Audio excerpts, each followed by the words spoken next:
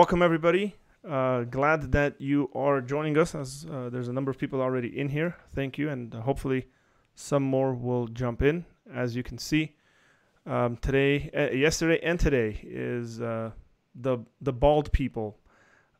We bald and bearded, even though yesterday Sam Shamoun's okay, he's got a bald, he's got a beard. We'll call it a beard. But Dr. Tim Stratton here with us, and he's got that awesome Viking look to him that I don't have.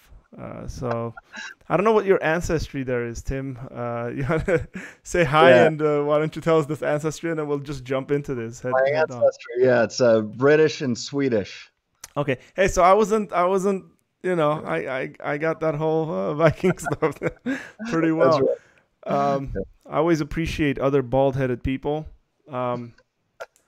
Over the years I've learned to have kind of I try to have witty comments to people saying, this stuff. I say, I think too much, so my hair ran away and things of that sort. So I'm sure you've gotten that as well. Oh, yeah. But we're bald by choice.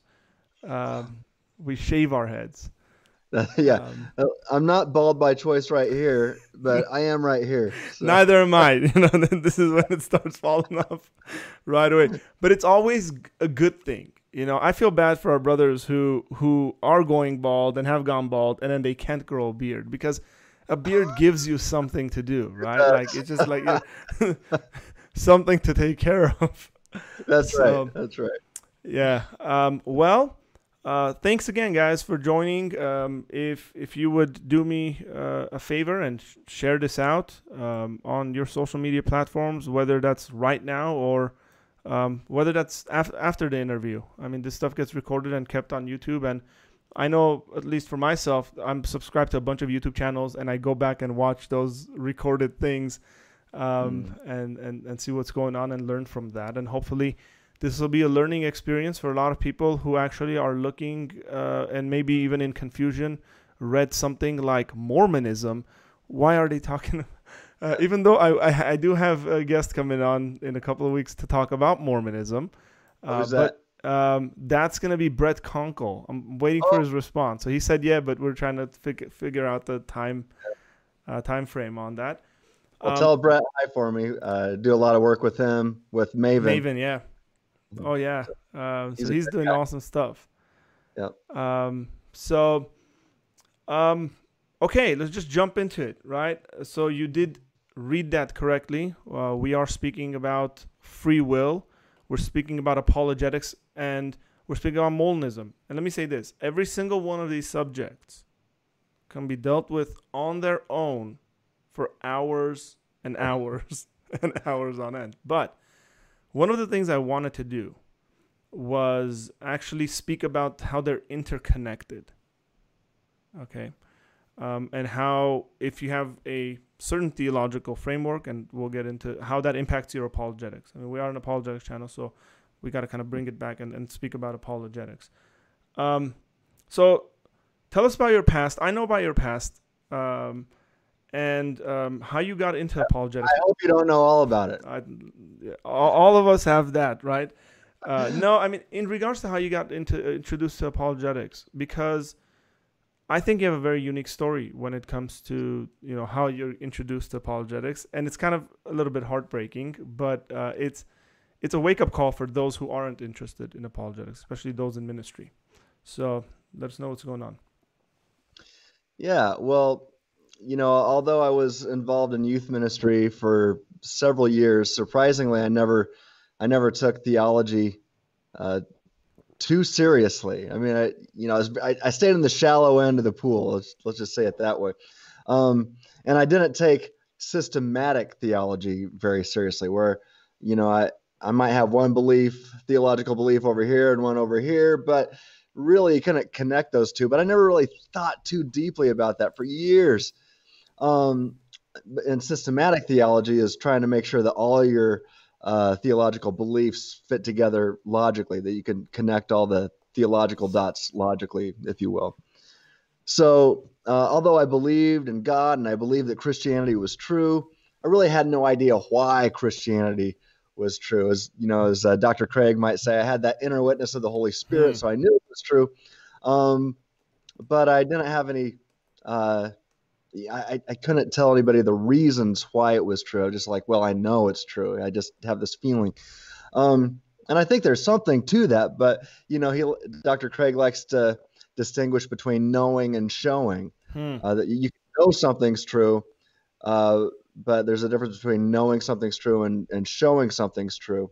And you need reason and evidence to show something is true. Um, so I didn't have the show, but I had the know, if that makes sense. And I didn't really think too deeply about all these other theological beliefs or why I should affirm them. Now, yeah, I mean, I did hold a few theological beliefs, but I didn't try too hard to connect them all together, Hmm. logically connect all my theological dots. So, yeah, but finally, after 10 years of youth ministry, I finally started to, I was challenged to start solidifying a few of my theological beliefs. And I guess I did this primarily at the time by kind of cheating off my neighbors. Hmm. So by that, I mean, I was heavily influenced by the other pastors at my church and others in the area. Um, so I was on staff at a large church at the time. So I started, looking at what the senior pastor believed and some of my other colleagues there. Uh, and so, for example, although I would have labeled myself a Calvinist and a young Earth creationist, um, before I started working here, uh, and I started working here around 2006. But then around 2007 or 2008, I really started to solidify those views. And so I'm like, okay, yeah, I'm a Calvinist. Give me all the Calvinist books. Let's we were having meetings at the church about it. And I guess I became what's called a cage stage. Oh. Imagine that. That's kind of crazy for anybody that knows me now. But yeah, I was a cage stage Calvinist, and what that means is that it would have been better for me to be locked in a cage than to be around other people in the real world and in the church, especially, and that even includes my wife, Hmm. because I would fight with her over Calvinism because she was raised in the Arminian tradition.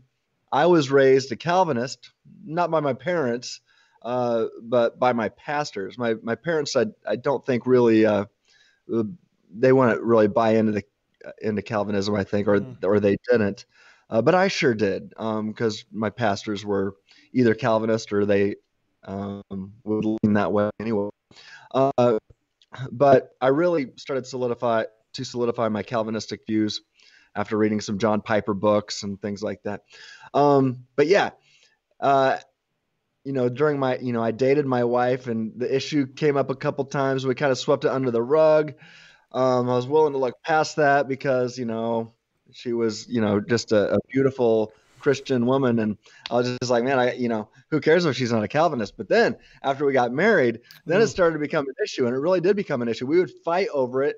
In fact, the only time I slept the whole night on the couch because we were fighting was over Calvinism and Arminianism. That was our fight, which is just crazy when you think about it. But yeah, I was a cage stager.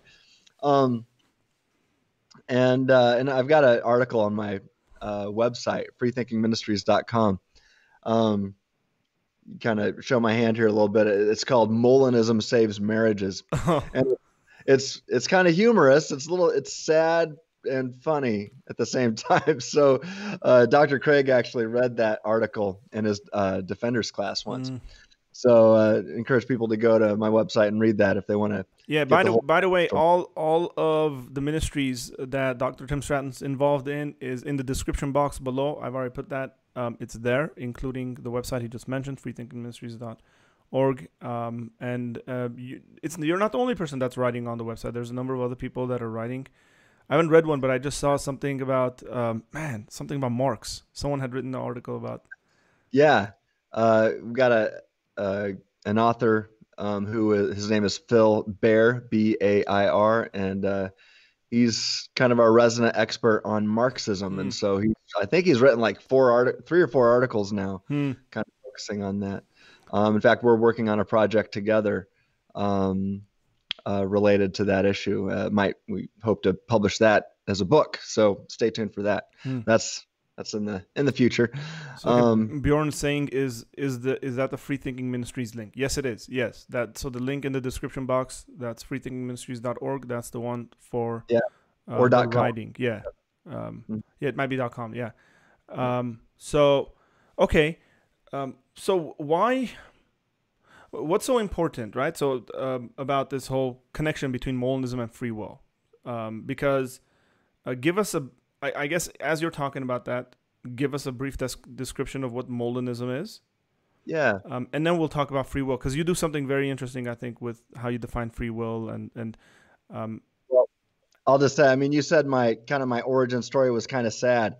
That's right. Yeah, you didn't. It was sad that I fought with my wife, but it actually got kind of worse because as a youth pastor, then some of my students were becoming atheists, and one young man in particular really challenged me. And I didn't know, like I said, I knew that I had knowledge, and I would say that I know that Christianity is true, but I didn't know how to show that Christianity is true.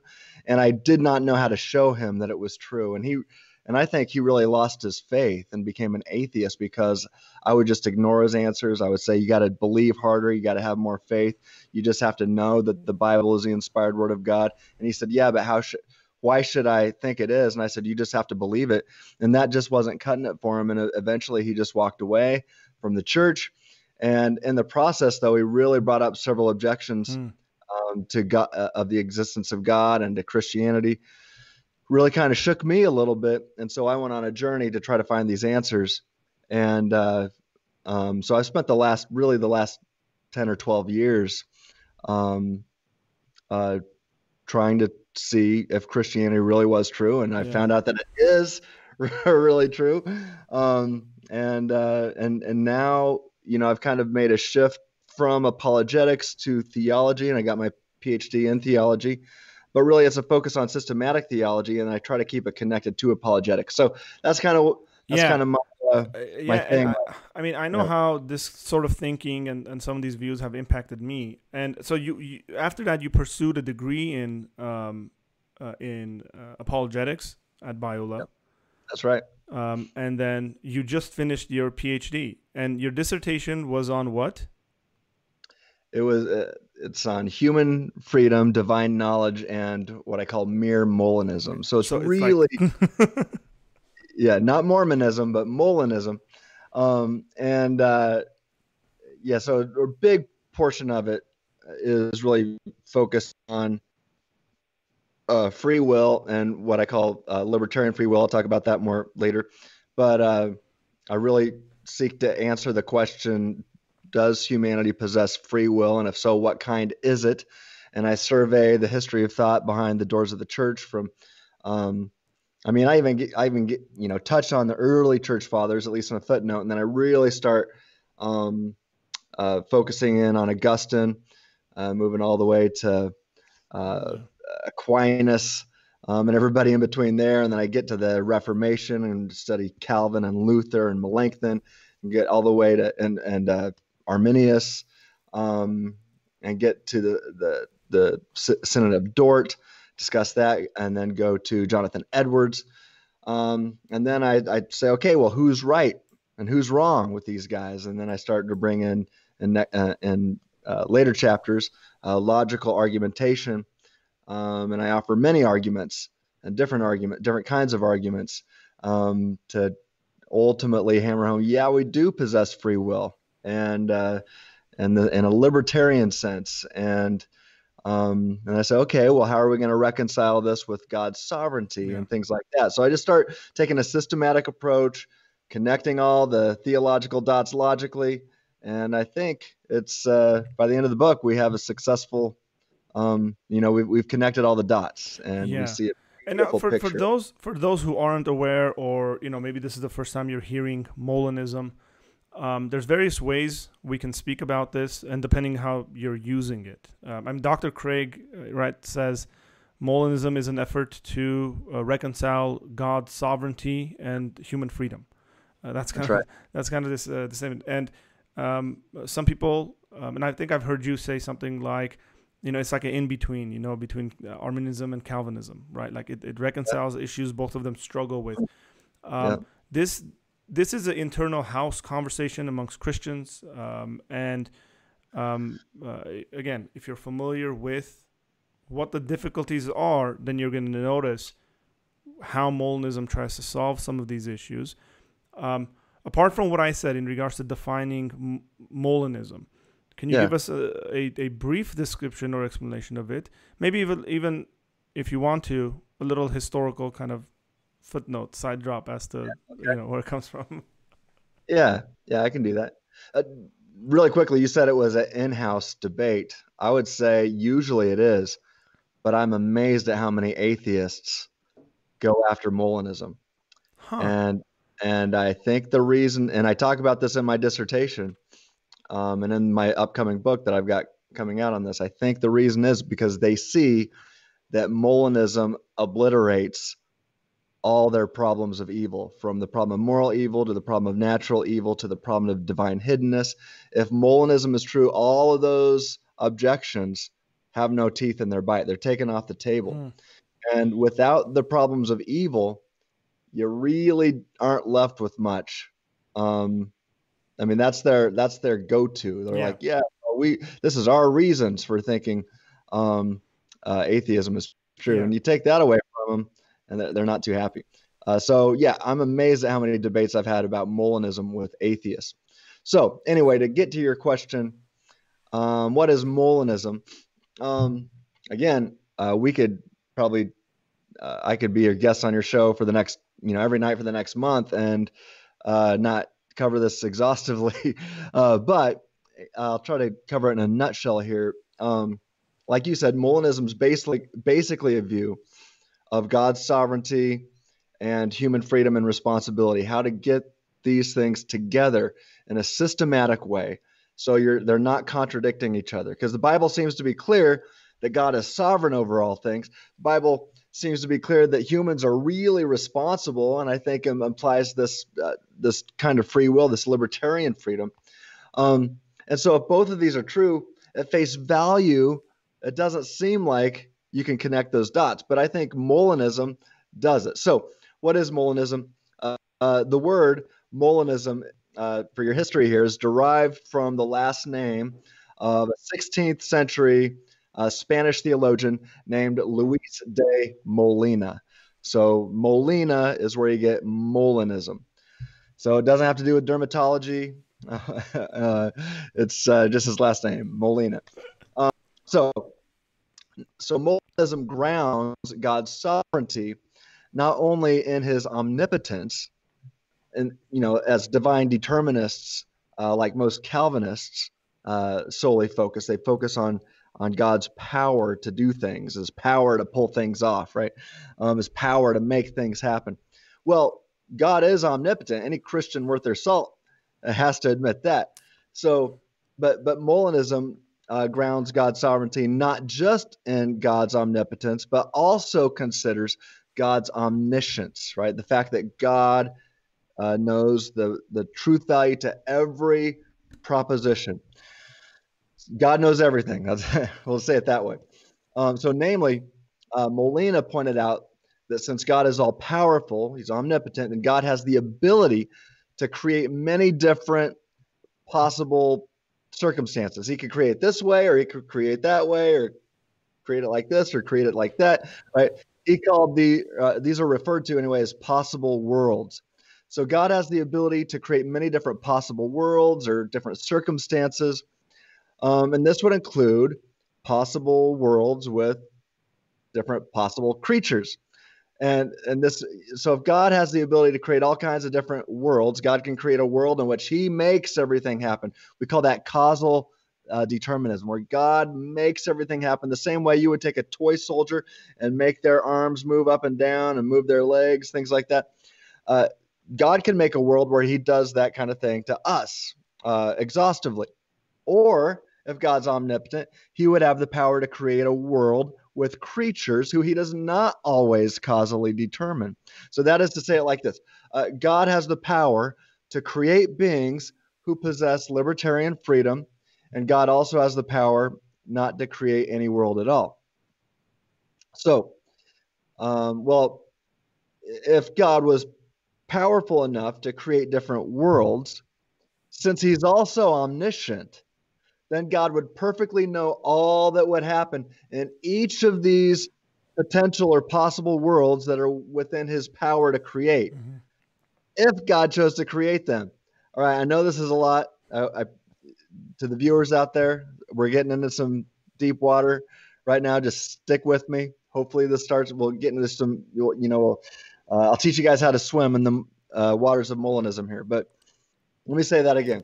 If God was powerful enough to create different worlds, since he's omnipotent, he's also omniscient and knows perfectly all that would happen in each of these potential worlds that are within his power to create if he chose to create them. And this is even the case if God never brought these worlds into existence. God still knows what would have happened if he created any of these other worlds within his power to bring into actuality or into actual existence. So this is a knowledge, God's middle knowledge. It's his knowledge of what would have happened if. So everybody out there, just get that in your head. He knows what would have happened if he created differently. So let me restate it like this. God knows all that would happen in any possible world he could create. One more time. God knows all that would happen in any possible world he could create. So notice the difference between would and could. God knows everything he would, or all that would happen in any world he could create. So this is a full view of God's omniscience, and this includes what is referred to as middle knowledge. This counterfactual knowledge is what would have happened if. So why is it called middle knowledge? What's this knowledge in the middle of? Well, God, being omniscient, basically has three kinds of knowledge all at once. He has natural knowledge, and that just basically that means that God knows everything he could do. So natural knowledge means could knowledge. God knows what he could do. Middle knowledge, it means all that would happen if he did what he could do, all the different coulds that an omnipotent God could do. And then God chooses one of these worlds. It's called his creative decree. And now God has free knowledge, and that's all that will happen in the actual world. So you got could, would, and will. God knows everything that could happen. And God knows everything that would happen if he did it. And then God knows everything that will happen. Middle knowledge is called simply because it's in between God's natural knowledge and his free knowledge. And I know most Christians, maybe a majority of your viewers, or at least a big percentage of them, probably haven't heard of these terms before, but God's natural knowledge, again, simply refers to everything he knows that he could actualize. Middle knowledge refers to all that would happen if he were to create a certain world within his power to actualize, and this includes everything that he could do, even if he never does it. So, I mean, God, being omnipotent, can do so many things, and it stands to reason that he doesn't do the majority of things that he could do. That's right. But he still knows what would have happened if he did it, because that's how intelligent he is. And God's free knowledge means that God knows all that will happen in the world he's chosen to create. So in a nutshell, if God is always omniscient, then God perfectly knows all that could happen and all that will happen. And he also knows all that would have happened in different situations that he could have created. Again, God knows all that could, would, and will happen, and middle knowledge brings the wood. Middle knowledge brings the wood. So that's middle knowledge in a nutshell. And if one affirms this aspect of God's knowledge and then combines this knowledge with the affirmation that humanity possesses the kind of free will that means that God is not always causally determining all of my thoughts or my beliefs or my actions or behaviors, then, as I argue, congratulations, you're a Molinist. If you believe that God is omniscient and has this middle knowledge, and you believe that God doesn't always causally determine your thoughts and your beliefs or your actions, maybe he does some of the time, but even if he doesn't do it just a little bit, then you're a Molinist. And I make that case in my book. Okay. So, again, for people who might feel like they're drinking out of a fire hydrant right now, that's okay. Okay. When I took my first philosophy class in undergraduate, my professor said something really good. He said, "Listen, you're gonna feel like you're drowning a good portion of this class. Like we just threw you into the deep end and you're drowning." He said the purpose of it is by the end of the semester that you feel like you're floating. So it's not like you got your head above the water, right? Like you're not. And hey, that's okay because there are some very difficult subjects when we're talking about God, Mm. and that's completely fine. Relax, don't get anxiety attacks, and just take your time studying these things and thinking through it.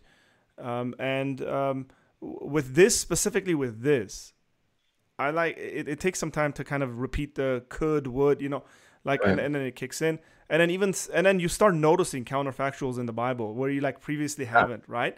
It's like, oh, Right. if this gospel was preached, you know, in Sodom and Gomorrah or something like that, then Uh-huh. they would have, right? You're like, oh, this stuff is actually being used in Scripture, Yep. and so you start seeing it. But again, there's nothing wrong with thinking through it and then actually just don't feel overwhelmed. That's very important. I'll tell you guys because I've struggled with a number of these things, and like kind of you get panicky and stuff like that. It's okay. Don't worry about it. Your salvation is not reliant on it. God loves you. You're good. It's just it might take some time to think about it. Now, um, Tim, you use libertarian free will, libertarian. Yeah. So help us understand how you define free will, and then after that, we're gonna jump into what are the different kind of opinions, schools, you could say, on free will. Right? You use Mhm. because you use determinism, or Yeah. causal determinism. So we want to get these terms clarified for people, so they know what you mean, and then what specifically you mean when you're saying libertarian free will. How do you define libertarian free will? Yeah. So there's several ways to understand free will, and they're not all created equal. So I affirm a kind of free will called libertarian freedom. Uh, Others just simply call it libertarianism. I mean the same thing. You'll also hear this just referred to as libertarian free will, and oftentimes that's abbreviated as LFW. So yeah, that's the three. I might go back and forth between these terms. So they all mean the same thing as far as I'm concerned: libertarianism, libertarian freedom, or libertarian free will. So perhaps the simplest way to understand it is that libertarianism is often defined as the view that one, free will is incompatible with determinism, and two, that some of our actions really are free, at least some of them. And I would add not just actions, but thoughts. That's primarily what I focus on is Hmm. free. Um, so now some maintain that an agent is free in a libertarian sense only if they possess the freedom to think or act otherwise. So you'll often hear this. Some, they're talking about free will, and when somebody says, "Well, what do you mean by that?" They'll say the ability to do otherwise. I hear that all the time, even amongst philosophers. But well, if one can show that an agent possesses an ability to do otherwise, then you have proven that they've got this libertarian freedom. That is to say that if you can show an ability to do otherwise, then that's sufficient to prove libertarian free will. Sufficient. So I don't know if your viewers are familiar with the difference between necessary and sufficient. Hmm. Have you ever talked about No, that? no. So it would make sense for you to quickly explain So that. yeah, it's sufficient. That just means uh, um, if you can show, I mean, basically that's what it is. If one can show that an agent possesses this ability to do otherwise, then it's sufficient to demonstrate libertarian freedom. But It's then I'm going to talk. enough, we could say, right? Like Pardon me. it's enough. It's Uh, definitely enough. Yeah. But what many people find surprising, and I find even philosophers find this, might not know this, some philosophers, is that the ability to do otherwise is not necessary for libertarian freedom. So philosophers will distinguish between what is sufficient and what is necessary. So this is the case because if an agent is ever uncaused, and that just means not causally determined by something or someone else, right? So remember how I talked about moving the arms of an action figure, maybe Mm-hmm. the Star Wars action figure, right? You have Luke Skywalker and you're moving his arm with his lightsaber or whatever. That would be, I am causally determining the action figure's arm to move. I am doing it. It's not my action figure that does it. It's me. So is my Star Wars action figure, is it responsible for its movement of its arm? I say, no, I'm the one that's doing it. I'm responsible. So I'll back up. If an agent is ever uncaused or not causally determined by something or someone else, and the agent is simply a first mover or the source of his or her thought or action, even if the agent can't do otherwise for some weird reason, then they're still free in a libertarian sense. So if an agent is the first mover or the first thinker, right, nothing else is causally determining the thoughts in the person's head or the movements of their arms, even sometimes, then they're, even if for some weird reason they can't do otherwise, who knows why, they're still free in a libertarian sense. So that's what's necessary. If you've got the ability to do otherwise, then you are the first mover. But even if you can't show the ability to do otherwise, but you can show that they're the first mover or the first thinker, then they've still got libertarian freedom. So we can distinguish. Here's some more. I don't want to get into too, throw out all these philosophical terms, but I guess I have to. I'll try to explain them here. So this ability to do otherwise is often referred to as the principle of alternative possibilities. That's often abbreviated as the PAP, the PAP, principle of alternative possibilities, or and the colloquial way to say that is the ability to do otherwise. So that's the version of libertarian freedom. And then you've got the other kind that's, if you're a first mover, that's just called the source version. Now, I think both are true. And I argue for both. But while the ability to do otherwise version, like I said, that's sufficient for libertarian free will, I do not claim that it's always necessary. Maybe it is, but that's not my claim. I claim that the source version of libertarian freedom is necessary. So if one can logically demonstrate that an agent is at least not occasional, or let me say it again. If one can demonstrate that an agent is at least occasionally not causally determined, strings attached, right? You're not a puppet on a string. If you can show there's no strings, natural or supernatural strings attached, then one has demonstrated a libertarian freedom, even if they have not been able to show an ability to do otherwise. So with all that said, I typically defend a specific definition of libertarian freedom that seems to entail both versions, and I think it makes it easier to start thinking about what it is that I think is important here. I think it, excuse me. Anyway, this is how I define typically. I confirm all the different definitions, but this is the definition that I spend a lot of time defending. Yeah. Because I think we can do it. And that's this. Libertarian freedom is the ability to choose between or among a range of alternative options, each of which is compatible with one's nature. So I'll say that one more time. Libertarian freedom is the ability to choose between or among a range of alternative options, each of which is compatible with one's nature at a given moment. Now, so anyway, that's very important, by the way. And normal people, and philosophers are not normal people. I'll say that. I will admit that there's something very peculiar and odd about us. Normal people would kind of read past that. But why is that important? Because everybody, even in this discussion, right, even the most staunch, like Christian determinist, will believe that God has libertarian freedom, meaning that God could have chosen not to create, right, the ability to do otherwise. Hmm. So when people say things like, "Could God sin? Could He stop existing? Can He create a rock so large He can't pick up or whatever like that?" That's why it's so important to say, as long as it's compatible with your nature. For example, God can't stop existing Yeah. because that wouldn't be compatible with His nature. So just to point that out, guys, definitions matter. Okay, they really do. I'm a firm believer in definitions. But check this out. If God's omnipotent, I mean, think about what that means. By definition, if God can do everything that's logically possible, Mm-hmm.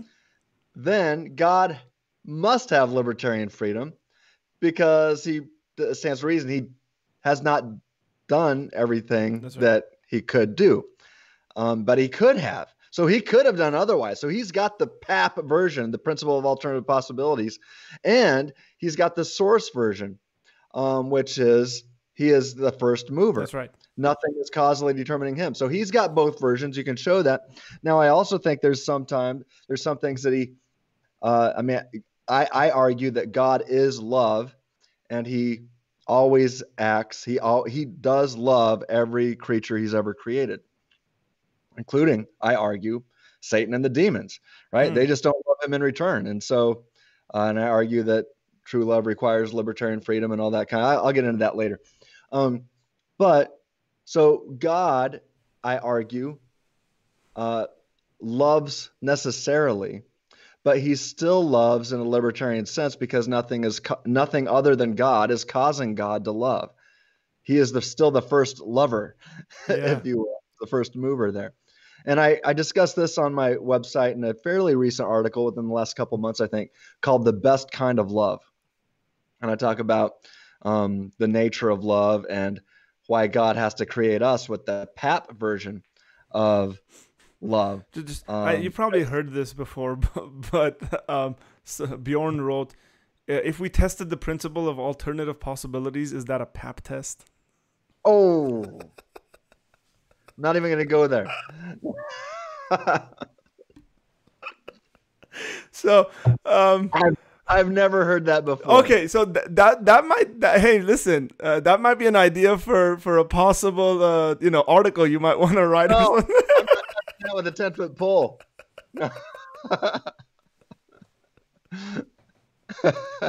I'll touch a lot of things. But not- Oh man. oh, Whew. yeah. Okay, back. All Let's let's come back here. I gotta go. I'm done. See you later. Whew. Okay, it's oh man. Thanks. Uh, That was our laugh. At least that's for my laugh for to start off the day, and that's the laugh for Tim to. He's gonna end his day. Thinking through that as it's night. Okay, so this ability to do otherwise. So it could be a case, God could have decided not to create anything at all, and He would have been fully sufficient within the Trinity to just exist. So prior to his decision, or prior to creation, he uses these modes of logic in his freedom to create human beings who will have freedom, libertarian freedom, right? I believe that's true. Yeah. That's what I argue for. Mm-hmm. So what are the alternate views of free will, if you will, or not free will? Like, I mean, there's people who deny it, right? Well, yeah, I mean, okay, so there's another view that I don't think is really worthy of the name free will or freedom. But be that as it may, the other contender is known as compatibilism or compatibilistic freedom or compatibilistic free will. So you see the difference between libertarian free will or compatibilistic free will. Now, I don't think compatibilism deserves to have the term free will or freedom attached to it. But we've got to deal with it because that's in the literature and there's philosophers who hold to it. So let me just discuss compatibilism. Compatibilism is merely the thesis that exhaustive determinism is true. And that means that something other than you causally determines everything about you. So It's the thesis that something other than you causally determines everything about you, everything, yet somehow you're still free, or as they usually say, morally responsible for your thoughts, actions, feelings, or your thoughts, actions, beliefs, and behaviors. Hmm. So there's really, it seems to me, when you start having these conversations, there's some shifting of goalposts going on and stuff like that, and you really have to nail this down before you want to have a good conversation with somebody that holds this view. Because again, it seems to me, at least these days, that compatibilism or compatibilists are more focused on moral responsibility than free will. So I just think, man, you should just call it compatibilistic moral responsibility. Mm. But really, this boils down to a thesis. So it's the thesis that determinism can be true and you're still free or morally responsible for your thoughts or actions. So to clarify, the compatibilists will say that all compatibilism is a thesis saying that determinism can be true and you can still be morally responsible. Now, Calvinists who hold to compatibilism, like I said, it seems there's kind of a bait and switch going on when arguing for compatibilism, or so it seems to me. Mm. So a libertarian, I've experienced this, a libertarian might start to argue against compatibilism. And then they'll say, hey, man, it's just a thesis, man. It's just a thesis. And, okay, fine, whatever. What I do in my dissertation, and this is being published as a book by Whiffenstock, hopefully this fall. But what I do in this book is I say, look, I'm not concerned with the thesis. I'll grant the thesis that determinism and moral responsibility could be true. I don't really think it is, but I could grant that for the sake of argument. But what I want to do, or what I'm concerned with, is logically demonstrating that this thesis cannot always describe reality. Maybe it does sometimes. I don't think it does, but I'll grant it for the sake of conversation. Well, I guess, I need to nuance that, but I'm not going to go into that right now. Basically, though, what I do is I logically demonstrate that the thesis of compatibilism cannot always describe reality. Mm-hmm. So that means exhaustive determinism cannot always describe reality. So that's what I do. And in fact, when it comes to compatibilism, let me quote John Searle. I say that he pulls no punches. Now, John Searle, I think he's an atheist. So he's not in the whole debate about Calvinism, Arminianism, Molinism, or anything like that. He doesn't have a theological axe to grind. But let me pull this up. Searle says this, quote, I think compatibilism simply misses the point about the problem of free will. Libertarianism is definitely inconsistent with determinism. To repeat, the determinist says every action is preceded by causally sufficient conditions that determine the action. And the libertarian asserts the negation of that. For some actions, and I would say and thoughts, the antecedent causal conditions are not sufficient to determine the action or the thought. And then he says, I cannot think of any interesting philosophical problem of free will to which compatibilism provides a substantive answer, end quote. That's in his book, Rationality and Action, on page 278. Now, Searle, he's one of the leading philosophers of mind out there. So I like to quote him, especially when I'm having these conversations with atheists, because atheists deny free will typically for the most of the time. I would argue they have to. I would too, and that's why the majority of them do. There's a few that try to get out of it. I don't think they can do it. But here's the bottom line. If the thesis of compatibilism actually does always describe reality, then exhaustive determinism would be true, whether it be naturalistic determinism or theological determinism. Some form of exhaustive determinism would be true. However, in my book, I logically demonstrate that exhaustive divine determinism is false. And so therefore, the thesis of compatibilism always describing reality as false. So does that make sense? Say that again for me and for Yeah. Okay. more for me, I would say. Yeah. So here's my bottom line quote.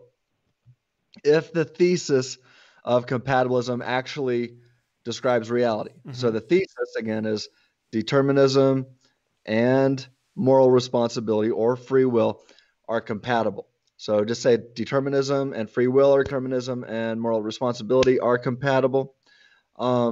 If that's the case, and that always describes reality, then exhaustive determinism would be true because that's the thesis. So you're saying exhaustive determinism. They're saying that's well. So technically, you can be a libertarian, and a libertarian. Well, you can be a libertarian and still affirm the thesis of compatibilism. You could say, "Yeah, I'm a libertarian. I think we have libertarian free will," but the thesis is coherent or whatever. But I'm not interested in that. I want to show that your thesis, the compatibilistic thesis, cannot always describe reality. So I'm blowing up the idea that exhaustive determinism is true, whether it be exhaustive naturalistic determinism or exhaustive divine determinism. I blow up those ideas. We've got to have libertarian freedom, at least occasionally, at least sometimes. And that's, I offer several arguments for that in my book. And I can share some of those with you here. Well, I mean, there's a time crunch, and we'll see. Maybe we might need to do this again on these finer points. How much time do we have? There's a question. Well, I don't know. Well, it typically goes an hour 10. So we're like 50 minutes into it, but that's fine. I mean, I think we can do that. If you want to respond to this question that just came up, do it. If not, we'll move on. But someone said, how do you respond, or what's your best answer to the grounding objection and the need for truth makers? I think, as Kirk McGregor said, that's a utterly worthless objection. You want to listen? If you want to listen to this, I discuss this in my book. This is a topic for a whole night. If you want me to get into grounding, I can, but we'll need to scrap everything else. You want to talk about. But I would point people to my website right now. There's several articles on that there. Get my book. So the book's not out yet. It's not out yet. It'll be published by Wipf and Stock. I think it's supposed to be out this fall.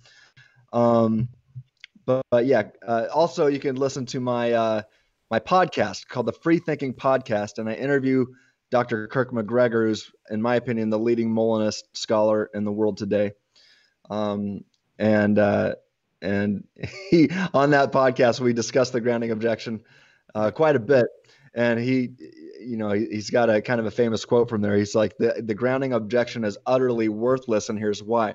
So go to that right now. If you want me to come back on your show in the near future and discuss more of these questions, I'd be happy to do that. Yeah, because I want to kind of switch gears here and speak. I mean, we've kind of set the stage and stuff to speak about practical Christian decisions and evangelism, right? So, how does this? Okay, so we spoke about this free will and then Molinism, conception, and stuff like that. But how does Molinism help practical how does Molinism help you in your day-to-day life, right? Because if you do think you actually have free will and libertarian free will and God knows all sorts of possible stuff, then it's bound to impact you a certain way, right? For example, like pastorally, one of the issues that you deal with when you work with young adults is the issue of like selecting a mate, right? Like getting married. And I think this actually relates to that. It's like, is there one person for me, or are there multiple people for me? Like, what's going on? And this actually bothers a lot of people because they might actually be dating someone and then at the same time questioning and doubting whether this is the right person for them. So Right. this, I'm just using this as an example because it does impact your decision making. Yeah. Yeah, you're exactly right.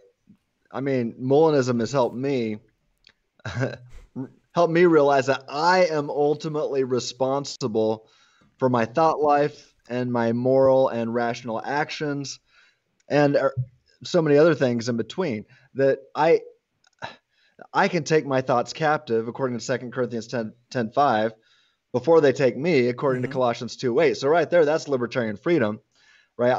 I can take my thoughts captive, or I can let them take me captive, and I've got a responsibility to take my thoughts captive. So I'm a free thinker, and that means I can constantly survey my thinking, or at least I should, Yeah. and survey my beliefs.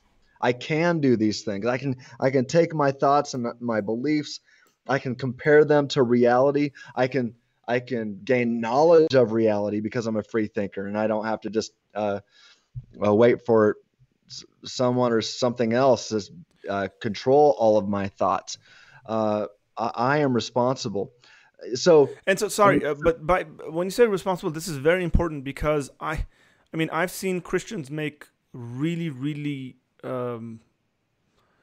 anti-biblical lifestyle decisions. yeah, For example, and again, just going off the marriage, there's people who've gotten married 2, 3 years later. Obviously, they've had marriage issues, as all of us have, right? I mean, it's complicated, and they've actually decided to get divorced because they've argued this wasn't the right person for me. uh, I was out of God's will or something. Like various, like they've theologically justified their sin, yeah, in which maybe Molinism will come in there, right? And yeah, say, no, no, no, no, no. You made a decision. You're responsible for your decision. And I mean, it's not like you're stuck in the situation. You can actually make it better. So, and you didn't surprise God. yeah, exactly. Like, it's not like he's like, oh man, what happened here? Right, right, right. And I mean, some might say, well, art, that's, not a good example or something like that. But listen, it's a real example. People Yeah, make that's decisions true. like this. Yeah, And there's even people. I came across a guy who had left the faith, and depending what your view on this stuff is, his justification is, this is very strange, by the way. And I know my Calvinist brothers and friends will say, well, yeah, that's not what we're saying. And I know, but in his mind, he's not elect. So this guy's not denying God's existence. He's just Oh, saying I'm not one of the elect. oh wow. So he believes Christianity is true and believes Calvinism is true, and says, I'm not one of the elect. Therefore, I'll just go live however I want. That's right. And listen, I'm not saying that this isn't an argument against Calvinism or something like that, right? I'm just talking about the reality of someone's life and the bad decisions people make, where I would kind of approach him and say, hey, listen here, friend, you're not stuck with that. There's other Yeah. frameworks that will help you understand this, and actually change the way you're living. And again, because I've dealt and I do deal with a lot of young adults, and I even my peers, newly married and stuff like that, when these issues are coming up, issues about raising children, I Yeah. mean, your thoughts, your theology, your ideologies are going to impact the kind of parent you are, the kind of friend you are, and the sort of Right. decisions you make. Yeah. And so some of this stuff will actually help you and enhance your life and make it better, where you're not kind of living in your guilt saying, oh man, I made this bad decision and I was forced to do it or something like that, right? Like, God put me in this pickle and I can't get out of it. It's like, no, Right. no, no, you're responsible for your actions, and you should actually work at making the situation better, and be a loving husband and be a loving wife, and live out the way Christ wants you to live your life out. So Well said.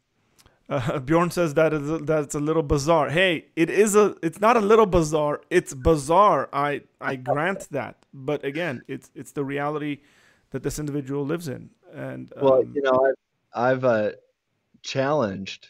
I found myself. I'm not a licensed counselor or anything, so I use the term counseling very loosely. But when I find myself in a counseling or a discipleship situation. Somebody's coming to me asking me, they know I used to be a pastor, and so they're asking me for maybe pastoral advice. And I advise them with Molinism in mind. I advise them with, you're a free thinker. Take your thoughts captive before they take you. Mm-hmm. I say, do you know what reality is? Right now, Christianity is true, right? I mean, if they're Christians, they're coming to me for pastoral advice. I'm like, what is ultimate reality? You know it. Let's go through our apologetics arguments if you need to do that. Look at what we know. Look at how we know the Bible is true, how we know that God exists even if we didn't have the Bible. What we know about Jesus, how we know that Jesus is God, and how he was raised from the dead and what he taught, how we can know what he taught. Now, this is reality right here. Now, take your thoughts captive. You don't have to be taken captive by bad or shallow philosophy or bad thinking. You can take your thoughts captive. So I don't care how you feel at the time. Take your feelings captive to obey Christ. Take your thoughts captive to obey Christ. 2 Corinthians 10:5. Take them captive before they take you. That's libertarian freedom, right? And then also I'd say, look, when people have come to me and they're experiencing evil of some kind, whether it be moral evil or natural evil. I mean, I had to do a funeral for my neighbor and good friend. His wife died at a young age, and they had two little girls. And I'm in the middle of the funeral, and pretty soon the whole crowd starts wanting to know why God would allow the wife and this mom to die. And and I'd say, well, man, now's not really the time to have this discussion. And then everybody's hands started raising. Yeah, we want to know. We want to know. I mean, I'm like, so I appealed to middle knowledge and how God knows some things and how this would be with 2 Corinthians 4:17 in mind. These light momentary afflictions prepare us for an eternal weight of glory beyond all comparison. Anyway, I'm getting off track here, but I connected all these dots, but I used Molinism as the foundation. Yeah. So often when I find myself in counseling situations or pastoral advising situations, my advice is given with Molinism in mind. And I've seen it help. I mean, after that funeral, everybody's coming up to me, giving me hugs, thanking me for that message that I was not prepared to give at the time. Hey man, preachers always got to be ready. Yeah, 1 Peter 15. Always be ready. Different context, but so Deanne says something, and I want to respond to this very quickly. It says, "Why do we have to all figure it all out? We love him because he first loved us. Then we obey him. We love him. Then he gave us joy and strength. If we make wrong decisions, we can be healed." Amen to that. But let me just clarify something here, Deanne. This is a part of loving God. And I don't think we will and we can have everything figured out because we're not God. But for me, thinking about these things and trying to figure them out is a part of loving God. I don't separate these two things. Okay, if I want to love God, I want to know God. Okay, It's the same way if I want to love my kids. I want to know them. So I ask them questions. What do they like? What do they dislike? Right? I mean, marriage is a very good example of this. That's why the idea that you are very much in love when you get married and then you lose that throughout the process is a completely idiotic idea, right? It should be you get married and then you learn to love one another throughout your life, and you love your spouse a lot more at the end of your life than you did in the beginning. That is an ideal because you know about them more. And part of this is asking questions, reasoning through it, when an individual changes. So it's within this. And I'm not saying you're saying this, by the way, Deanne, but I've met a number of Christians who say this stuff is very difficult to think about. And then that makes them lazy when it comes to thinking about God. Okay. So, knowing these things, like I said, that's why I asked him this important question about making decisions. Like, how does your theology, right, impact your life decisions? Because it does. It really does. And I think and you've seen this in your ministry and life, Tim. It does when there's serious questions about life and about God. right? Oh, When yeah. especially when they're suffering, like the one you just mentioned. Right. Yeah. I mean, this, if I didn't have this foundation, this Molinistic foundation, I would have never been able to provide a good answer at that funeral. And I do discuss this in my book, by the way. I don't talk about the funeral, but I discuss the problems of evil, how Molinism can address these things.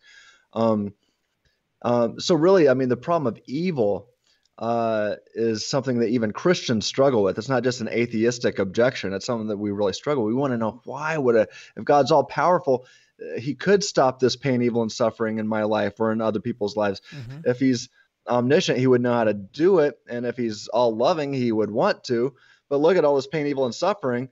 Well, gosh, I mean, so the atheist is saying, well, this is why I don't believe in God. And the Christian is like, I know it's true, but man, this really rocks my faith. Maybe they have a improper view of God then. And I think that's what I was guilty of in the past. And listen, Bible characters ask this. I mean, read the Psalms. Yeah. Right. One of my favorite books in the Bible is the book of Habakkuk. And that's what Habakkuk is saying. Where are you? Right? Like, these ruthless, evil Assyrians are gonna come and they're gonna destroy us and stuff like that. Where are you?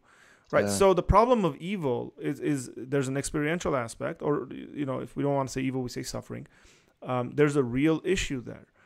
And I think when Christians ask these questions, and when atheists and unbelievers have questions, whether they've experienced it or it's more in a theoretical sense, we should have a reasonable response. And I guess this takes us to my final question, as we'll conclude with this.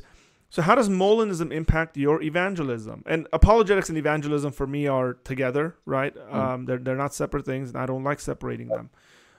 Because then we get big heads, and that's probably never a good thing.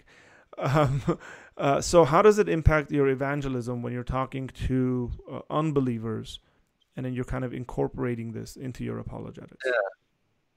Well, I mean, that's a good question, and let me tie that in with something you just said, because back in my Cage Stage Calvinist days, I remember praying for one of my unsaved friends at the time.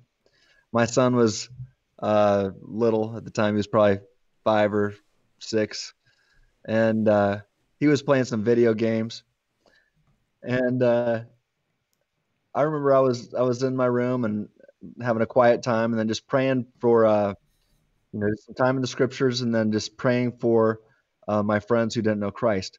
And as I was praying, I was like, man, why am I wasting time praying for, just call him Joe? Why am I wasting time praying for Joe? God knows if he's elect or not. Yeah, he's definitely not a Christian right now, but God knows if he's elect before the foundation of the world or not. I don't need to pray for him. My prayer doesn't do anything. If God's already determined if he will elect him, if he will be in heaven or not. Yeah. It's got nothing to do with my prayers. And so I stopped and I went to play video games with my son. I remember that night. I'm like, why am I even praying? I'd rather play video games. And that also affected the way I did evangelism. So really, I think Molinism can help answer this, prayer and evangelism, because now my prayer life has radically changed and my evangelism is changed for the better. So I guess with how would I say it? With prayer, our prayers do not change God's plan established from eternity, but God knew if he created me in this circumstance, how I would pray if he created me. And he chose to create this anyway. So if you're wondering if God created a world in which he knew how you would pray, well, you get to freely choose to pray and find out or not. I don't know if that makes sense, but God factored in my prayers that he knew I would pray logically before his creative decree. Mm-hmm. Before God's creative decree, he knew how I would pray, factored that in and said, let there be. Yeah. So our prayers do have an impact in a counterfactual sense. That's probably really, I'll discuss this more in my book in the last chapter. But on evangelism, it's very similar. I could say it like this: while our evangelism today shapes what happens in the present world, our evangelistic efforts were known by God from eternity past and were incorporated into his plan before he said, let there be, boom, right? Mm. So while while the evangelism I do today and my evangelistic efforts, if you will, do not change God's plan established from eternity past, God knew what would result from my sharing the gospel with an unbeliever, and this knowledge of my free evangelism influenced, in a counterfactual sense, what has become God's plan for the actual world. So bottom line, share the gospel. Even if you don't understand what I just said, share the gospel and pray. These things actually make a difference. Yeah. Again, I kind of try to pack all these three separate subjects into this one talk, one interview, and every single one of these can be, again, we can spend hours and hours and speaking about it, but I kind of wanted to get people's kind of appetite wet, and pursuing this, because these are real struggles that we go through. I actually remember exactly where I was when I had the recollection that, why am I praying? I've never been a Calvinist, so I've never gone through that. But I've had a lot of friends, and I have tons of friends who I love and are close to me. I do ministry with them who are Calvinists. But I remember one time praying. I remember exactly what I was doing. And I said, wait, why am I praying like a Calvinist? I don't believe that. And part of that is because I wanted to be genuine in my prayer. Like, I want to actually talk to God, according to the stuff I believe about him and the way he acts in the world. And I actually do. If we do not pray and we don't ask him for certain things won't happen. Like, so that, I don't want to get into all sorts of details on that, and we can, but that changes the way I live my life, the attention I give to certain things, and, the direction I choose to pursue my life in.